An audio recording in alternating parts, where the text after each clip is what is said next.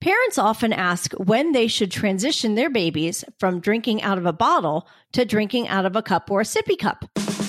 Keep your kids healthy and happy. You are now entering the Healthy Kid Zone with Dr. Cindy Gellner on The Scope.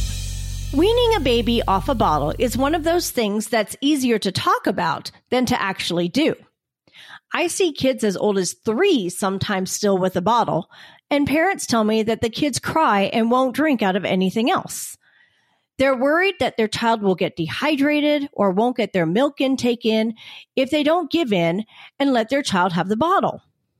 I always tell parents that if you give in to your child's demands, they are winning the power struggle, not you.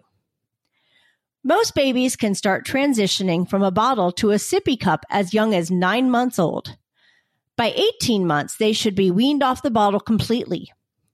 Start with the bottles during the day because the bedtime bottle will be the one your child will have the hardest time giving up. It's become part of their bedtime routine, and they'll fight you most on that one.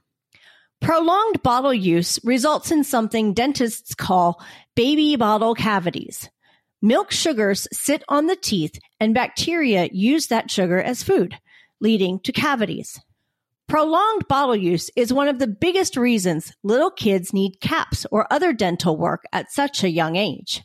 Other problems with prolonged bottle use include iron deficiency anemia and toddler obesity. Why? Kids would rather drink their calories.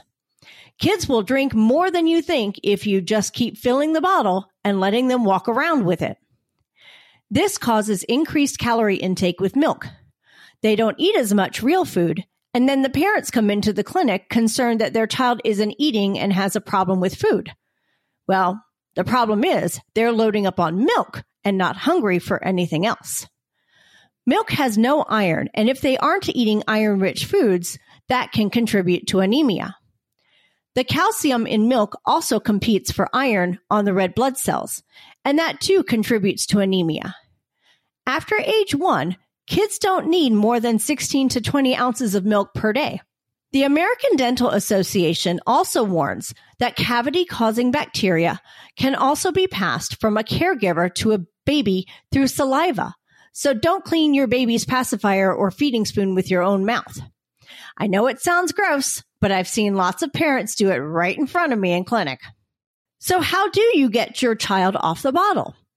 Start by eliminating 1 bottle feeding a day and instead offer milk in a sippy cup.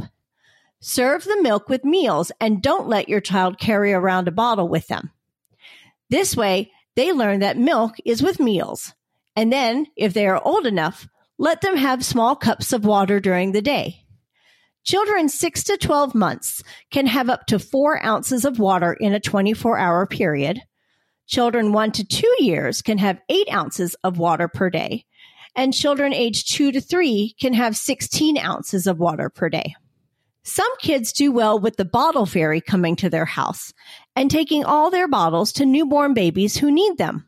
The bottle fairy then gives them big kid sippy cups to drink from. If your child is still on the bottle after 2 years old and you're struggling to get them off the bottle, talk to your child's pediatrician about other ways to help. Have a question about a medical procedure? Want to learn more about a health condition? With over 2,000 interviews with our physicians and specialists, there's a pretty good chance you'll find what you want to know. Check it out at thescoperadio.com.